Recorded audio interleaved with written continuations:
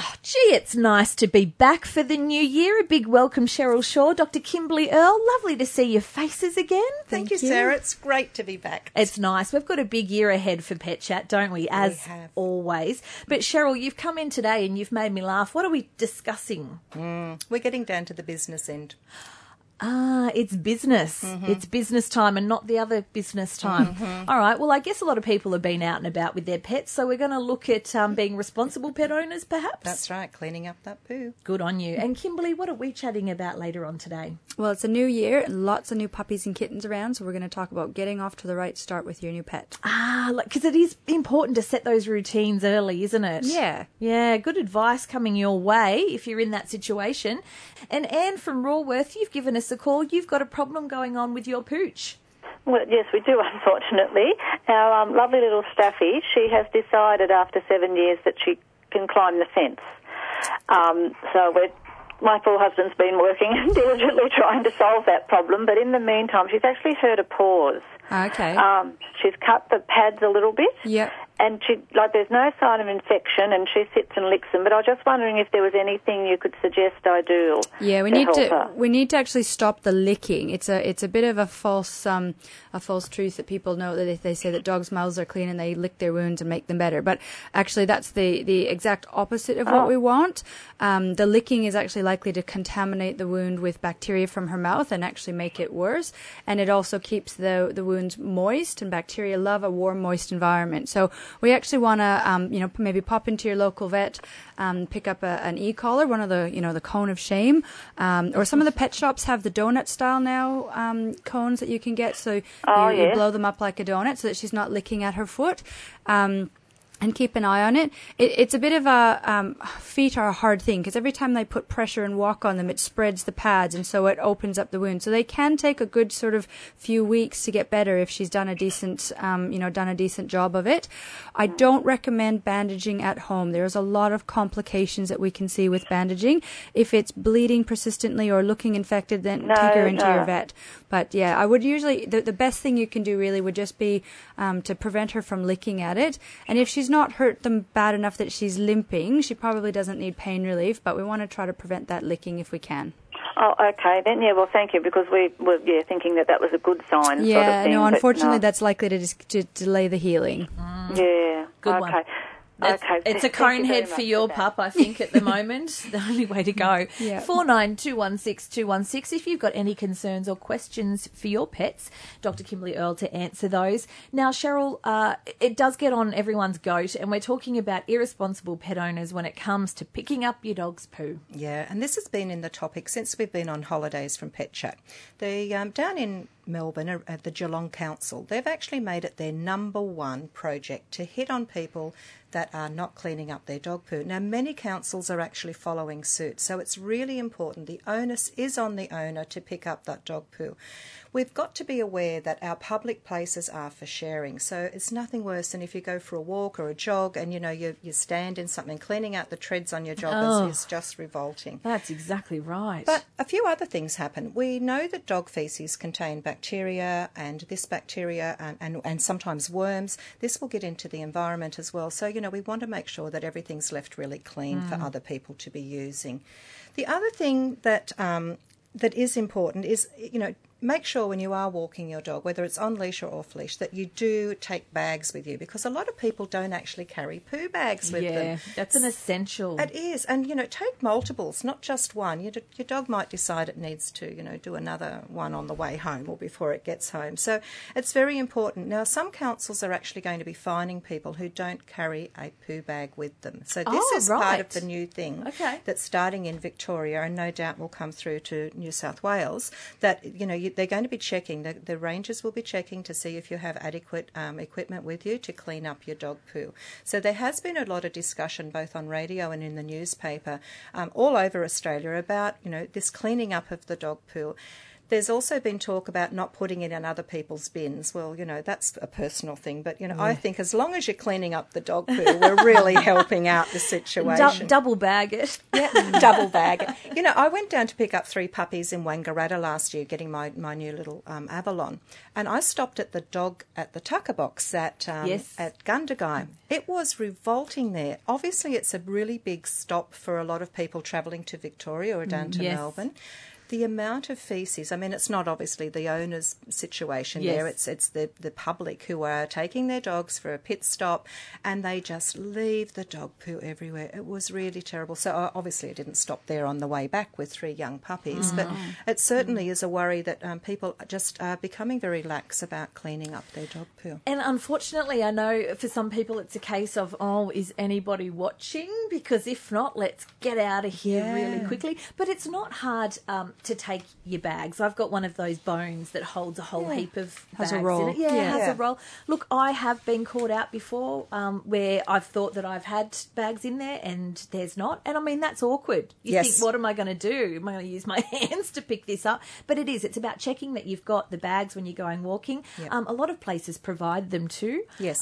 You'll see that there's bags where you can grab some. Yep. So it is. It's just, you've got to do it because it just makes it gross for everybody and for pet owners that want to do things with their pets. Yeah. And currently there's a fine. I mean, everybody must be aware that there's a fine. It's $275.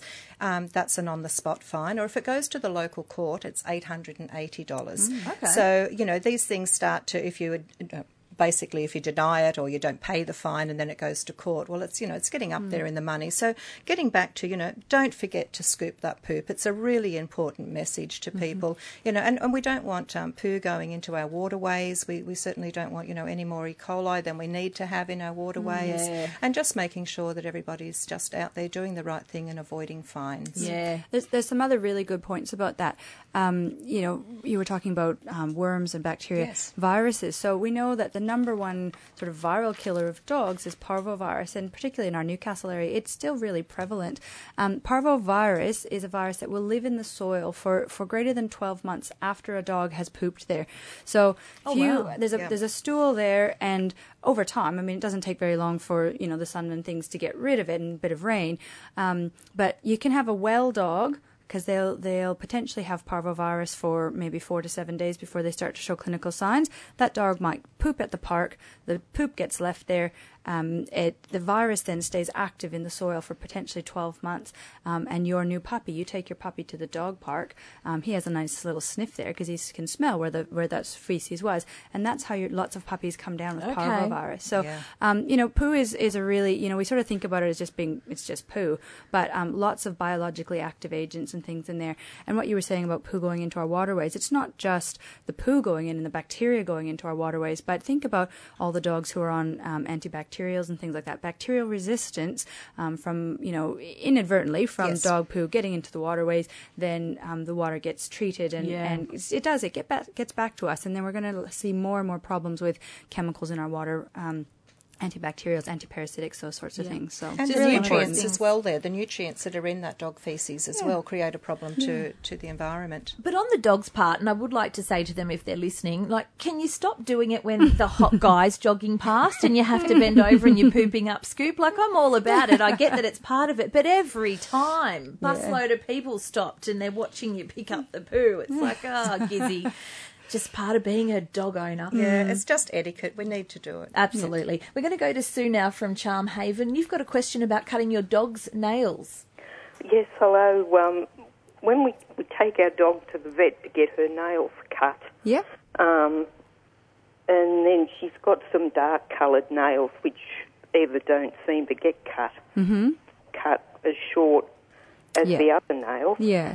I was just wondering if there was something we could do with that because they just seem to make a slide on the floor a lot. Yeah. It's a hard thing because dark nails, they're a lot harder to see the blood vessel through. And we want to always avoid cutting the blood vessel because that also, there's a nerve that travels along with it and it can cause the dog pain. And obviously, if you clip that, it hurts them and they bleed, but also they become foot shy and they really start to dislike having their nails trimmed. And no dog ever really likes it, but a lot of dogs will tolerate it. It depends a little bit on the skill and confidence confidence of the person doing it as well. So, certainly I know I have some nurses who are more experienced and are happy to go back and take those sort of dark nails back a little bit at a time until they're fairly confident that they've taken as much as they can. Other people really just take the tiniest little bit tip off of the tip because they're really not brave enough. And our feeling is generally that in most situations, nails in dogs, they're important, but in most situations, trimming them back a little bit is going to be sufficient so that they're not having major dramas. If your nails are really, if your dog's nails are really quite long and bothersome, then I would have a discussion with your vet about, is there some way we can do this to get them done a little bit further? Maybe the dog requires a other anesthetic treatment of some sort. So we, in our practice, we make it mandatory that any dog that's under anesthesia has their nails trimmed. We don't want to miss that opportunity. And it affords us an opportunity to trim the nails back further in a controlled environment where they're not aware of it and the dog is still and they're not bouncing around like a pork chop. And so we get the opportunity to take those nails back nice and short. So it may be that you can have a chat with your vet about whether they can, bring that up to them and say, like, we're concerned that these nails are still too long. Is there any way we can do it maybe under sedation or with a more senior person or some vet supervising, or maybe the dog needs a dental in the next sort of 3 to 6 months, and can we get the nails trimmed back really short while they're having a dental, that sort of thing. Yeah, another thing, Sue, that you may be able to try from a home point of view is filing the nail. And if you're just filing a little bit away each time, you might find that you're not going to affect that quick at all, and that might take some of the length off that you're concerned about. Oh, yeah. Then, we'll try that. And, see what happens. Can we expect our animals to be going crazy? I don't know. Sean, I don't know. My husband would... I never had any lectures about full moons and dogs at university. I certainly have had many, many people tell me that their dogs go crazy if, or a little bit bonkers at the full moon. I haven't seen it in my dogs, so I'd be interested to see what people say. I'm sure I'll hear all about it tomorrow. Oh, if you're my husband, that's not true. There's no science to back that up. Let's get to Terry from Cooks Hill. Now, how can Kimberly help you? Oh, hello. I have an almost 12-year-old Staffy, and for quite a few years now, he's been chewing up every single bed that we buy him. Mm-hmm. I'm over buying beds, so I've taken to putting down towels for him. Yeah. He also rips them to shreds. Oh, dear. Is he chewing up like the platform beds, like the hanging beds, or what kind of beds is it? Like soft, fluffy things? He scratches at them. Yep. The platform ones. Mm-hmm. So we've, we're just. It doesn't matter what bed he has. He just doesn't seem to like it and just chews it to shreds. Yeah, I mean, I don't think that's a major issue. My dog has beds, she has blankets, she has a nice piece of carpet by the front window where she likes to lie. But most of the time she chooses to lie on the hard floor in the kitchen. And, I guess certainly from a foreign body ingestion standpoint, we really want to avoid them chewing up and ingesting beds and towels and fluffy things. 12-year-old dogs, as they start to get older and start to have arthritis, we always think that it'd be really nice to give them a nice soft spot to lie. And if they like it, then great. If they don't, that's fine. I don't think we need to get too hung up about it. It's not like we're living in Canada in winter where we want to avoid them lying on the cold ice. So I know it's chilly in winter here, but you're probably going to get enough if you can maybe keep a coat on them or something like that without chewing. It's hard to know. So I think it's one of those things that if he's destroying things and not appreciating them, then I wouldn't worry about it, And if he's happy lying wherever he likes to lie, then go for that. If you're happy to tolerate one of the hammock beds and the scratching at it doesn't bother you and he uses it, then great. He'll if he gets older and stiff and sore, he'll probably change his behavior if he feels that he needs a soft place to lie. And other than that, he'll be okay. Oh, okay. So I do worry that with him laying on the concrete all the time that he's might end up arthritic. Lying on concrete's not going to cause it. He may still develop arthritis, but it won't be from lying on concrete. It'll be from other, internal factors. So that's fine. I mean, there's no requirement for him to have a bed, as such. We like to do it, and we like to think that, we like to lie in a soft bed, and we like to give our pets the opportunity to do the same thing. But if he's not treating them with respect or doing things that are potentially dangerous for him, then just skip it. It'll be fine. Terry, maybe he wants to hop in with you. He's not allowed inside. Don't do that. Don't do that, Terry. All right. Thank you for the call. Good luck. Thank you. Bye. 49216216. It is Pet Chat today. We do have a free line if you've got a question for Kimberly. Now, Kimberly, we're looking at new pets. Yes. And a lot, you said you're just inundated with puppies and kittens at the moment over Christmas. Yeah, the last few weeks have been lots and lots of puppies and kittens and new pets from the Christmas and holiday period. So it's lots of fun. Are they all getting desexed and not yet, but a lot of vaccinated vaccinated and getting all their routine health stuff under control. And lots of people are starting out as new pet owners, so it's not uncommon for people to come in and say, "We got this puppy. The kids are old enough now. We got this puppy. I've never had a dog before. I don't know what to do." So just thought we'd have a little chat about how to get your new pet off on the right foot. And this is, mostly we see puppies and kittens and things, but we see rabbits and birds and other things too. So it's there's things that you can do for any new pet to get them off on the right track.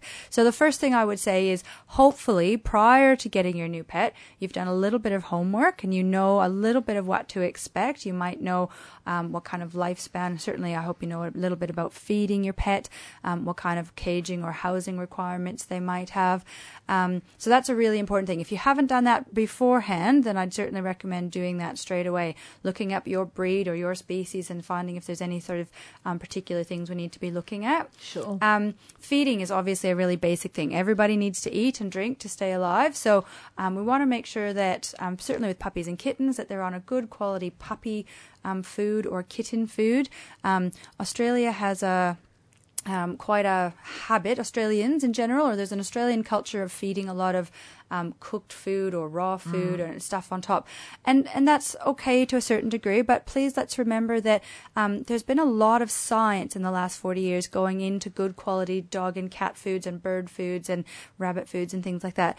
And when you add a bunch of extra stuff from your kitchen on top of your dog's foods, you're actually diluting out a lot of those very essential micronutrients, things that have been balanced very carefully in a puppy food and a kitten food, and you're actually diluting that out. So the foods are often meant to be fed as 100% of the diet, and you're probably not going to cause too much drama if they're getting it fed as sort of 80 to 90% of the diet. But much more than that, you really are going to start to see, if you're feeding a 50-50 combination of stuff out of your own kitchen and 50-50 puppy and kitten food, you really will probably find that your pet is at risk for micronutrient deficiencies and things like that. So just have that in mind. We don't need to make feeding complicated. Everybody likes to think that they're doing the best thing for their pet by feeding them out of the kitchen, off the table. And you get told so many different things. Like you should be getting them special food, and you're like, oh, absolutely. So, but just have a think about it. It doesn't need to be complicated, and you're probably doing your pet a bit of a favor by keeping their diet, particularly if they're in a real active growth phase, and particularly for large breed puppies, really, really essential that they are predominantly on a large breed puppy food.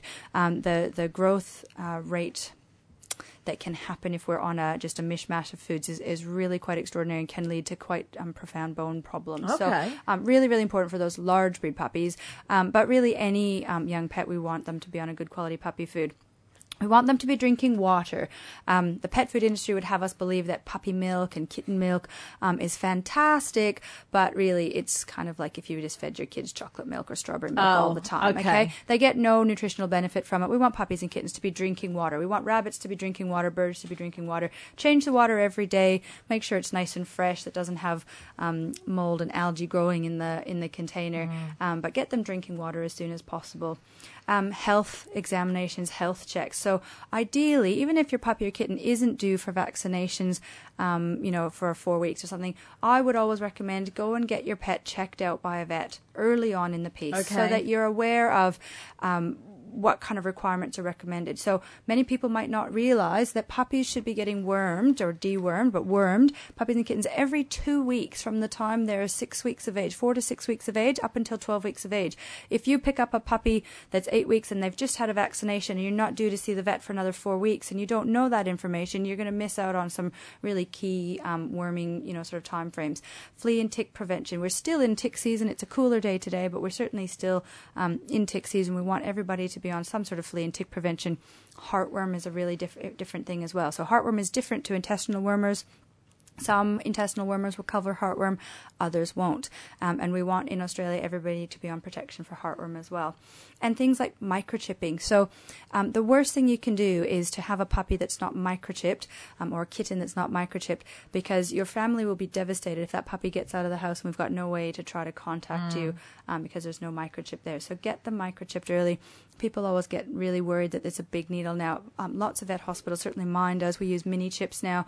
I've done loads of puppies in the last few weeks, and hardly do I get any kind of a response. I hardly even get a squeak or a cry from them from putting that needle in. And I think it's a really important thing to do. It's one of the best things Australia has done. How early on can you do that?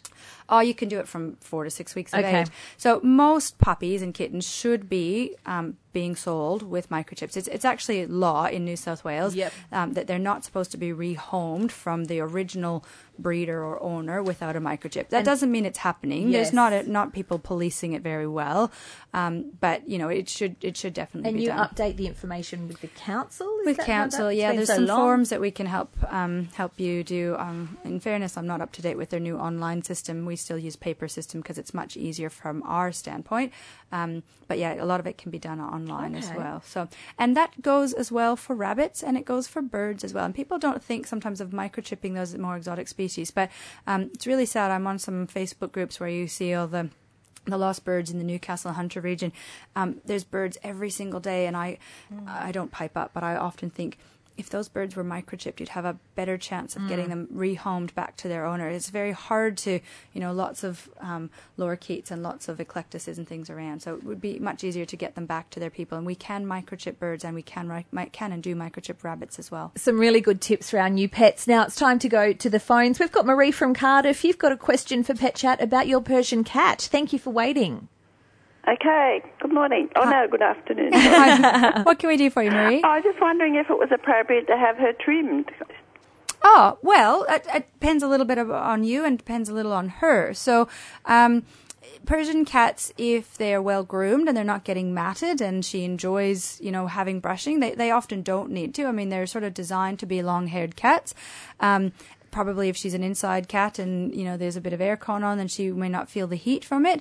But bit of a different story if she's an outside cat. If she's spending a fair bit of time outside, she's more likely to get burrs and thorns and prickles and stuff through her fur. Or if she doesn't tolerate and doesn't like being brushed, then matting is a real important thing. So it depends a little bit on the cat. So if she's got a nice coat that you can get a brush through and she's not tangled up, then there's no need to trim her.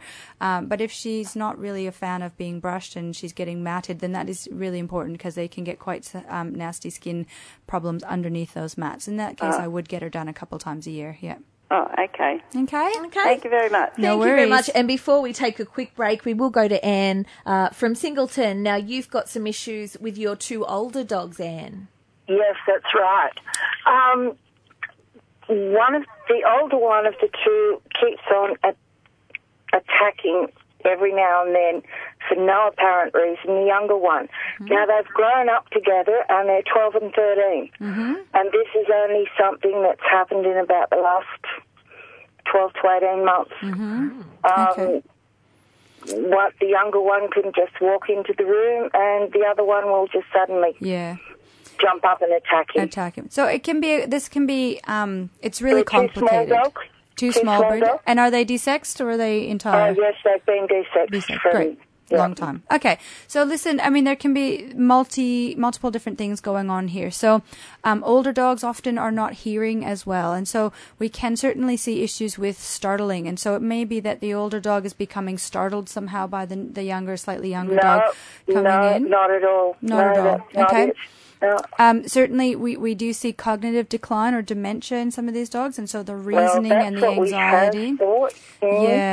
And anxiety gets worse in dogs as they get older. So it may be that as a younger dog or even a middle-aged or senior dog, we didn't have significant anxiety problems, but now that we're getting older, that can crop up, and anxiety can really be displayed in very different ways in dogs than you would sort of think, and certainly different to what we'd see in humans. So it may be that there's something causing anxiety, mental anxiety. It may be that the older dog has some pain somewhere and he's worried that he's giving the other dog don't come near me because I'm worried that if you come near me, I'm gonna hurt. My back might hurt. my neck might hurt, my hips might be sore. So we can the see some one of those doesn't things. fight back in any way either. Yeah. I would go and get both dogs, but probably the older one for sure, checked out by your local vet. It has been. There are sometimes anti-anxiety medications that can be really helpful in these situations as well. Hasn't worked. Okay. Goodness. Well, then, I mean, there's certainly, you're in Singleton, and I don't know that there's any behaviour-specific vets in Singleton, but you could certainly there's some people who will do online behaviour consults, and certainly some specialists in Sydney that you could speak to and see if they've got any ideas as well. Now, Kimberly, before we have to leave Pet Chat for another week, we have been looking at getting new pets, and we're going through the checklist of some of the things we should be doing. Yeah, so we've talked a little bit about what to feed and that sort of thing. So the other thing that's really important is how to play with your new pet. And this is particularly important if you're in a family that has children. Lots of people decide the kids are old enough, we're going to get a pet.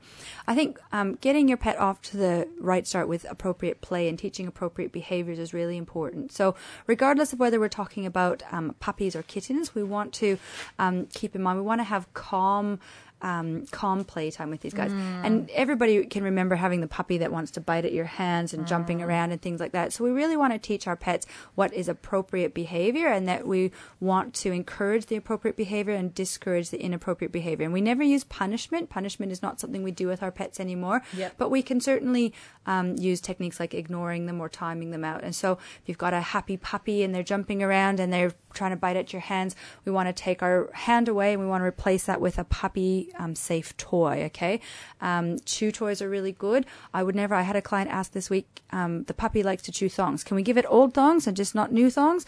And I said, no, don't give it any thongs, because puppies will have a hard time differentiating which thongs they're allowed to chew on. Right? Yep. So we want to have dog specific toys. We want to have cat specific toys. With cats, we want to be careful about rough play with cats. We want to make sure that we're not encouraging them to bite at our hands, to scratch and to attack. So I always think that cat play is best done at the end of a stick with a string or a toy that you toss and let them chase. Cats do play chasing and killing and hunting games. We want to have them not trying to hunt and chase and kill us. We want them to be doing it to toys. The thing I would say, if you've got a stick with a string on the end of it, put that away when you're not supervising it. We certainly see string foreign bodies in cats really commonly. Yep. So have a really good playtime with your cat. Let them chase, let them play, but then pop that string away. With new bunnies, new birds, things like that, we want to always be supervising children, particularly having sitting down close to the ground. We don't want to have anybody dropped, and that goes really for everybody. No dropping them. So supervising your children, particularly with young animals. And they need rest too when they're little. And they absolutely need rest. So make sure you have good playtimes, but lots of rest time as well.